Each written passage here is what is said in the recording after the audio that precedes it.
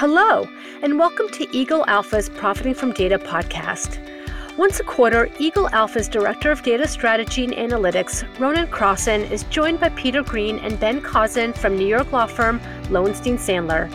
These conversations are part of Eagle Alpha's client-only monthly legal workshops.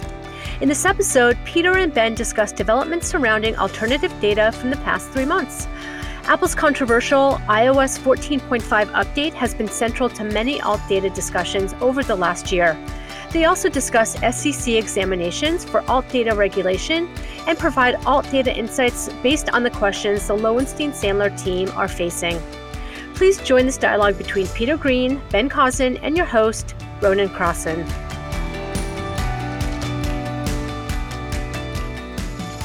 So this is our quarterly check-in where we focus on everything topical and what you guys have seen on the ground. I was telling Ben earlier, Peter, that this is the session that I love and fear in equal measures because it's completely unscripted. We can go off piece, but maybe to open, it'd be really interesting to see what has been the focus since we last spoke in March. What are the burning questions you're facing and what's happening, what's on the ground?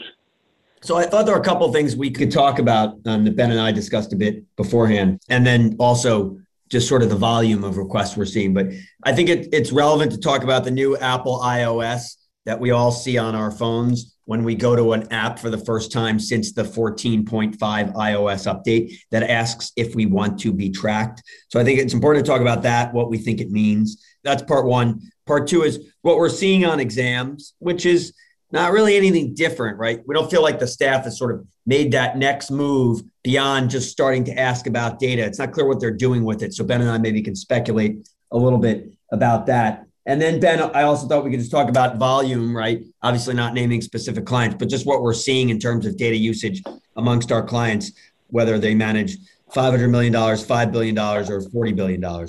And then certainly anything else anyone wants to discuss. Does that sound good, Ronan? Yeah, that sounds great. And to Peter's point, I'd encourage attendees to submit any questions you might have on anything that's front of mind or anything that we discuss. Feel free to submit questions. But that all sounds great, Peter. And maybe if we've time, we might look back on the last two workshops because we had some really interesting speakers over the last couple of months. Excellent. So why don't we start with 14.5? So Apple, which as Ben and I have talked about before, really from a PR standpoint, does a lot on privacy. We all see in the US these ad campaigns around Apple cares about your privacy. And they now have that sort of little new logo with the lock above the Apple before it disappears to show that what's on Apple is locked. And Facebook certainly is on the other side of that coin. They profess to care about privacy, but it seems, at least the critics will say, that they don't care about it nearly as much as Apple. So Apple has come out with a new update, and that new update forces you actually, every time you access an app on your phone for the first time since the update to say, do you want to be tracked or not?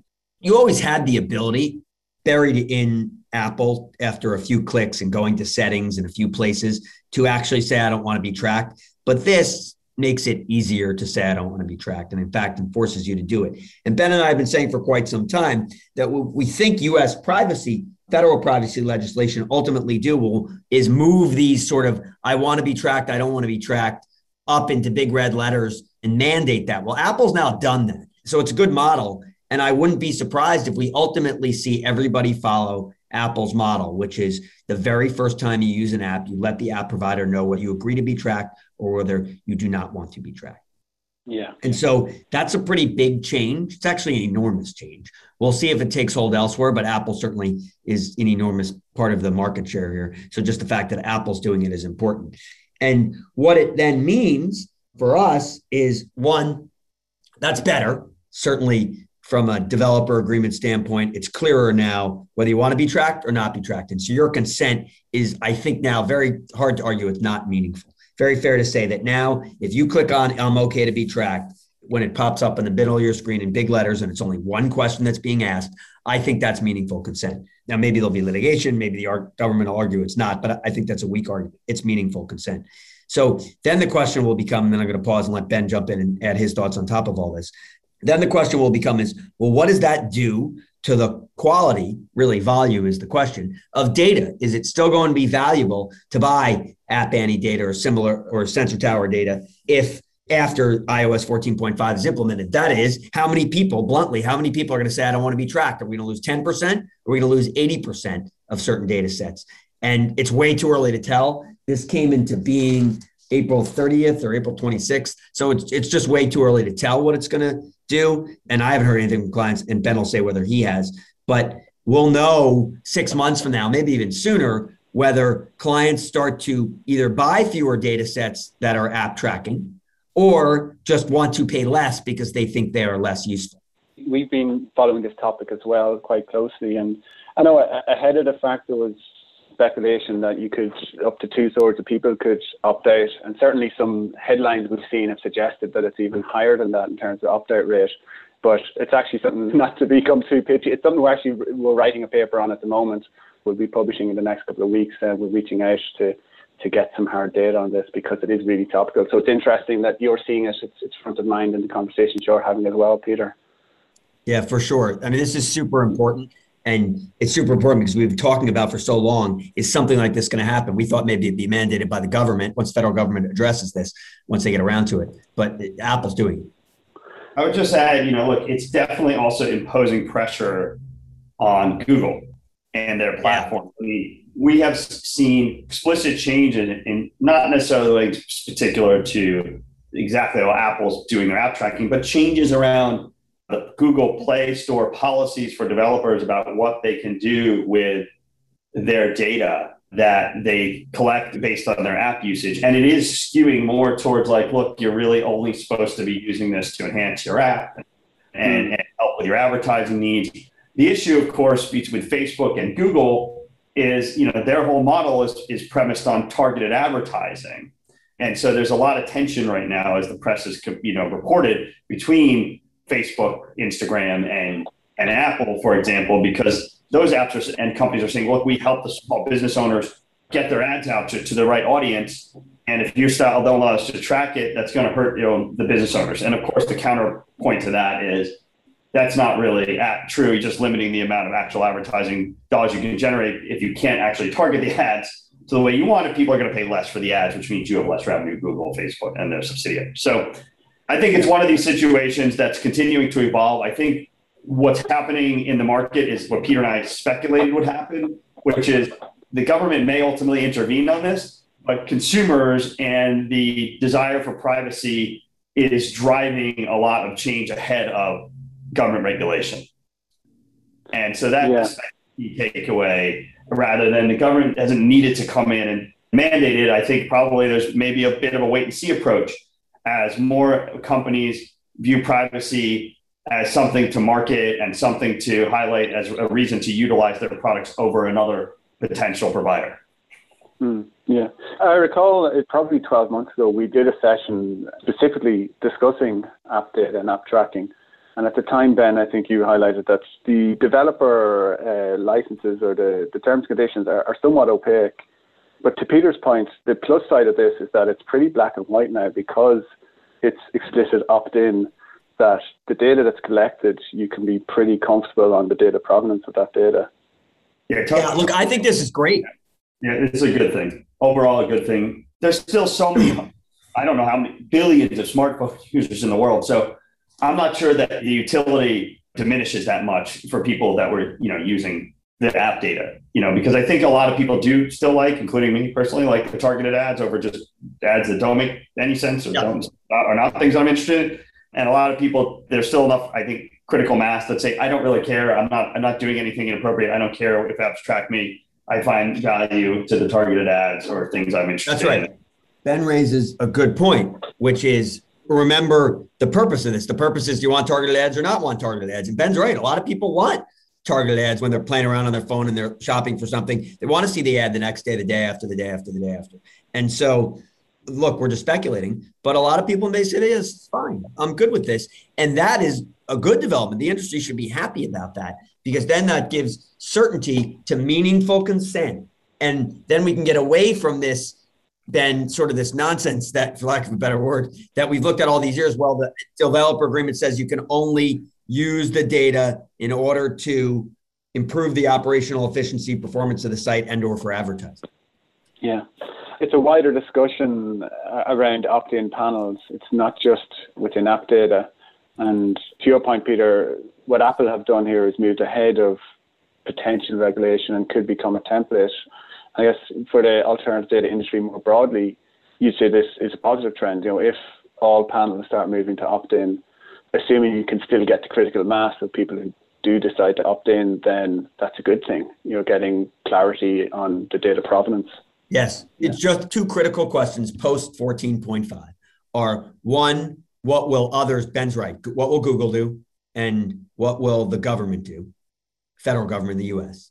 And two, you're, Ronan, in a better position to answer this really than we are. You can't answer it yet, is what's it going to do? How many people are going to say, I want out? And what's that going to do to the utility of the data sets our clients are buying? This on balance is a really good development because it gives us a little bit more certainty as to Apple. But Ben's right. We now need to see what this is going to mean for Google. And I guess it places more onus on the data vendors or the data company to demonstrate value to the consumer in order to collect that data. So it's fine. So in the example of app data, yes, I might opt in because I want more targeted ads rather than relevant ads. But as we look across other categories, whether it's consumer transaction data or other categories, the data vendor, whoever's collecting that data, needs to demonstrate value to the consumer if they're going to opt in to share their data. And so I guess it really will depend by category what we might see in terms of opt-in rates, just depending what value the consumer sees in opting in. That's right. Yeah. And there's going to be more pressure. I mean, this is not a legal point. There's going to be more pressure to provide that value, Ronan, if you are opting in, right? Because if people start seeing if the value is diminishing over time, then people will eventually just figure out how to opt out and say, this is getting annoying. This is not what I signed up for. But again, I think we're still in early innings. And I think most of the world at this point is accustomed to targeted ads, but that's just one person's opinion. Yeah, but the legal perspective is this is good. Yes, very good. Yeah, I agree with that. Okay, the next thing I wanted to talk about was, had a conversation, Ronan, with you about this recently on exams. So, Ben, it feels like we sort of haven't made the leap from, hey, the SEC is starting to explore how the buy side is using data, asking more questions, wanting to see your files on each data vendor, wanting to understand your compliance policies and procedures, which we, of course, have gone over from a best practice perspective ad nauseum on these calls. We don't need to do that today. But it sounds like, Ben, we haven't seen, I'll throw it to you and then take it back. We haven't seen any sort of next steps. We haven't seen any enforcement out of it. We haven't seen any clients come to us and say, boy, they really asked a lot of questions around this. I'm nervous. We just haven't seen any of that yet. I completely agree. At least I haven't seen any of our clients who've had that yet. And I also haven't heard or seen anything from the SEC. Now, look, it may be that the cases, remember, these things sometimes take years for cases, talking to our colleagues who are formerly SEC enforcement folks. It is not like a very quick process from an exam necessarily to a full enforcement action to a settlement or a trial that becomes a public item for people to review and understand. I think we're still too early in terms of where this comes out. I still think if I was betting on what I would see as the first one, I think the first thing we would see is a claim around failure to have appropriate policies and procedures in place to prevent violations of the Advisors Act of 20647. Because this is new and the utilization of the data is relatively new for the industry. I mean, it's now years old, but still the growth of it's been explosive in the last 24 months to 36 months. People haven't really refined all their policies and procedures around their use of data. Some are much further along and some are much further behind in terms of, I think the broader industry. But with that in mind, that's where you're going to see the SEC come after people, in my view, is, hey, you didn't have good controls in place, essentially, for ingesting this stuff, making sure you're following up on it, making sure that there's ongoing monitoring compliance of the data vendors and the data sets. And it's just low-hanging fruit rather than an insider trading case, which is just significantly harder to prove in the context of data. There's actually a question that's come in on that topic. Are the SEC asking questions, or is it a threat only at the moment? The SEC generally doesn't threaten. They come out with a risk alert and says, these are things that we're concerned about. Data was one of them, and exam priorities. And their exam priorities, all data was also something that they covered. It wasn't the only thing they covered, but it's something that they mentioned. And then they go in their exam. 2 to 3 years ago, it was learning what is this alternative data stuff. Now it's like, okay, what are you doing in terms of your compliance policies and procedures? And are you doing all the right things that we would expect you to do? We could have one of those things come out that they did around cyber and says, look, we think this is best practices around alternative data. That wouldn't be something that surprises me, but we have not seen that yet. And look, the new administration is relatively new still. So remember, we end up with shifting priorities whenever you have a new administration and a new chairman. So I think, maybe the second half of the year, we see something in Q3 or Q4. I think Ben's right. The first thing isn't going to be an insider trading case, unless, of course, there's just some egregious set of facts. Ben's right. The first thing is going to be deficiencies around Advisors Act compliance policies and procedures designed to satisfy the act type deficiencies and maybe enforcement. I guess what I'm saying is, and maybe Ben, I think Ben agrees, I'm just surprised we haven't seen it yet, because we know they've now been poking around data for a while, and it just doesn't seem like it's escalated at all from OC or exams now. It just doesn't seem like it's escalated at all, at least not that we've heard yet. My suspicion is that I think the biggest firms out there that consume the data are hiring, not necessarily Lowenstein, but law firms like Lowenstein, and have been spending not just this year, but prior to this year, time, money, and resources to get their compliance program really, really up to speed, and doing exams and having law firms review their process, involving law firms in that process if necessary, or compliance consultants who's versed in this stuff. They're ramping up and have been for some time in anticipation of this. My guess is it's going to be some kind of mid-sized or smaller firm that has didn't have the resources, got heavily involved in data, and didn't really have good process in place. That's where we're going to see a case, if I was speculating on that one too. Yeah, I agree with that. Look, we've been talking about this for so long, and it's not just us, right? A handful of law firms who do a lot of this work, as Ben says, and do it really well. We've been talking about this for so long. The big folks, the big players have policies and procedures in place, right? Running to the point we've had Two Sigma on, we've had Davidson Kempner on, and everyone has different tailored policies and procedures. And we do harp on the importance of making sure policies and procedures are in fact tailored. But folks have put in place really good policies and procedures. And so on some level, it's not surprising, but I'm sure there are some smaller and medium-sized managers out there for whom it's still closer to the Wild West than it is to really sound policies and procedures. I'm just a little bit surprised we haven't seen them make an example of anyone yet. But I do think that has to be coming, predictively speculate, in the next 12 months. I'll be surprised if we have a call a year from now and we haven't seen it yet, or at least anecdotally heard about it, even if it's not public. Yeah, and I think our own experience in Eagle Alpha, from when we come to speak new to firms, we see consistently that the legal and compliance side is an area that has gotten a lot of attention, and it's in general. I can't think of any examples where we've seen funds that haven't a well thought out and well structured legal and compliance approach. I think the SEC might be disappointed, and there could be a reason why they've been so slow to come out with any risk alert, because the buy side does really seem to be ahead of the game on this point. And maybe that's you, Peter, and Ben. You've been educating the market and getting them up to speed and keeping them ahead of the game. Yeah, look, I also think it's a product of the data vendors, and as we've talked about in the past, are getting smarter as to the purchasers of their data, and they themselves have sharpened their pencils a bit on understanding the compliance controls that they need to have in place and the contract provisions that they need to get their investment side clients comfortable with the purchasing of their product. Whereas maybe a couple of years ago, the DDQ's responses weren't as good, or they weren't responsive to the particular issues. I think a lot of particularly the vendors that are focusing, or at least have a product line focused on investment firms, have really gotten smart about it. That being said, just to give a quick, what I've been seeing lately is the market's still evolving. There's still more data out there to be consumed from all different sources. And I have actually seen some vendors lately who are mostly selling to industry, not to investment firms. And they may not have really great controls in place. And the response to kind of the buy side is like, look, we're not really changing.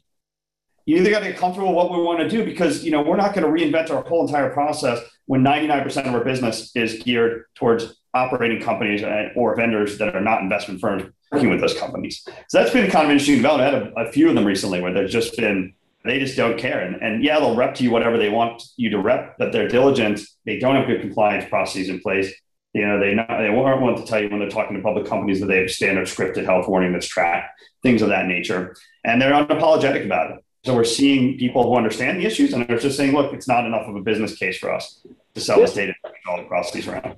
The importance of the data vendor side actually is a really interesting point to make, because Gloria Liu, who spoke from Davidson Kempner on our April workshop, she talked about the vendors and how vendors have been in the market a long time, are very sophisticated, come ready with all the right documentation in place, and actually how they're educating the buy side on some of the more technical aspects around anonymization of data.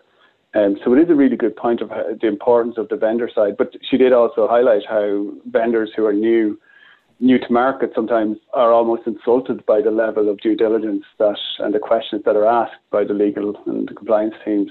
It is a great point. Look, that means we're doing our job, right? That means our clients are doing what they're supposed to do. Right. It's an overwhelming process. I mean, the other thing I'd say I've been getting a bunch of queries on in the web scraping realm is outside the United States. I think the market, while the Supreme Court has yet to decide on certiorari on the LinkedIn case, which is a bit unusual because they have had a lot of cases that they're working on, but there has been getting a lot of queries from investors who may trade outside the United States and may be looking to engage in web scraping projects outside the United States, but they're doing work inside the United States. So we're always constantly kind of looking at having to work with local counsel and say, well, okay, in the US, our view generally is that if there's a website that anybody can access with a computer and browser and internet connection, we generally have the view that that's public information. What's your view? And is that the same view in Indonesia or Brazil or Japan? What we found through our work so far is generally yes. Those markets take the same view. China, as we know from our prior webinar, is always a little bit trickier. And so, of course, the advice from our webinars we've done prior is you can't just go into China and assume everything that any internet sites, even if it's public, should be scraped, because there's, they have different rules and regulations about national security concerns. So, but I would say the consensus view on an international level in most developed markets is the internet's still a public domain. So web scraping from a US perspective of insider trading is still pretty safe ground. Peter, that's actually a point that came up in our conversation with Jake Green from Ashurst last month.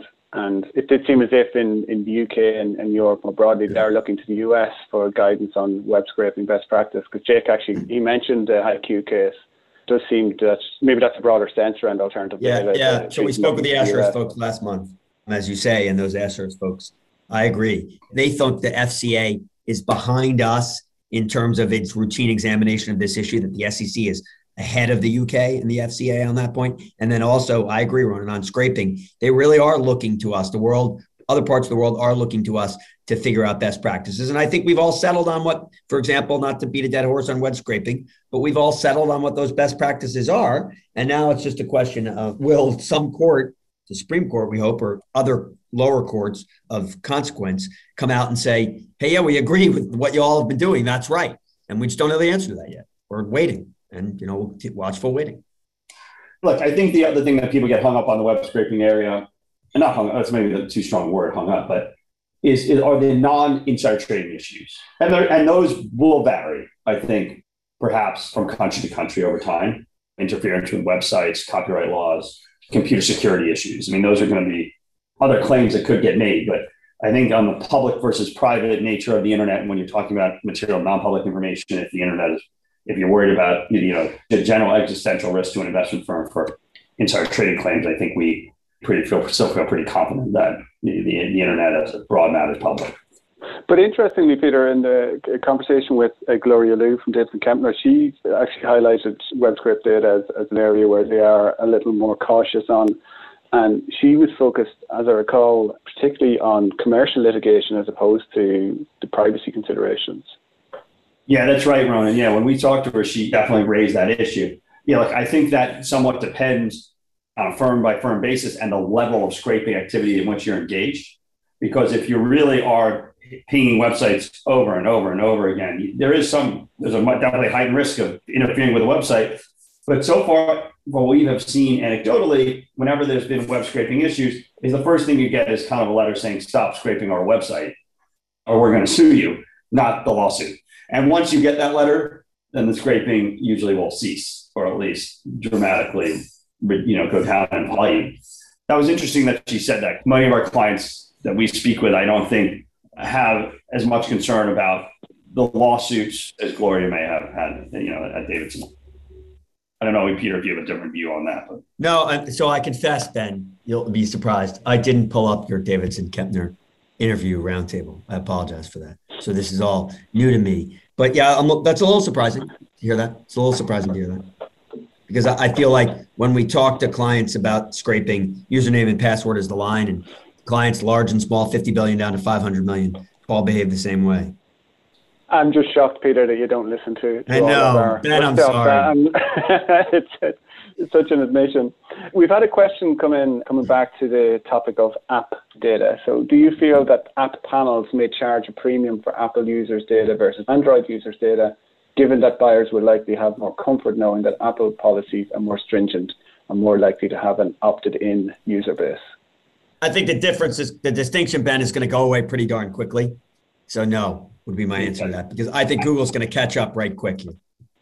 I mean, I guess I would probably ask that question to you, Ronan. I mean, you guys are typically brokering data. I mean, and sales. I mean, what would you think is going to be the? Yeah, it's something I'm afraid of misspeaking, but my sense is that there already is a premium for Apple data over Android data, given the perception that they're higher quality apps and it's more protected ecosystem, and that there maybe some of the data that's been collected by Android apps isn't as reliable.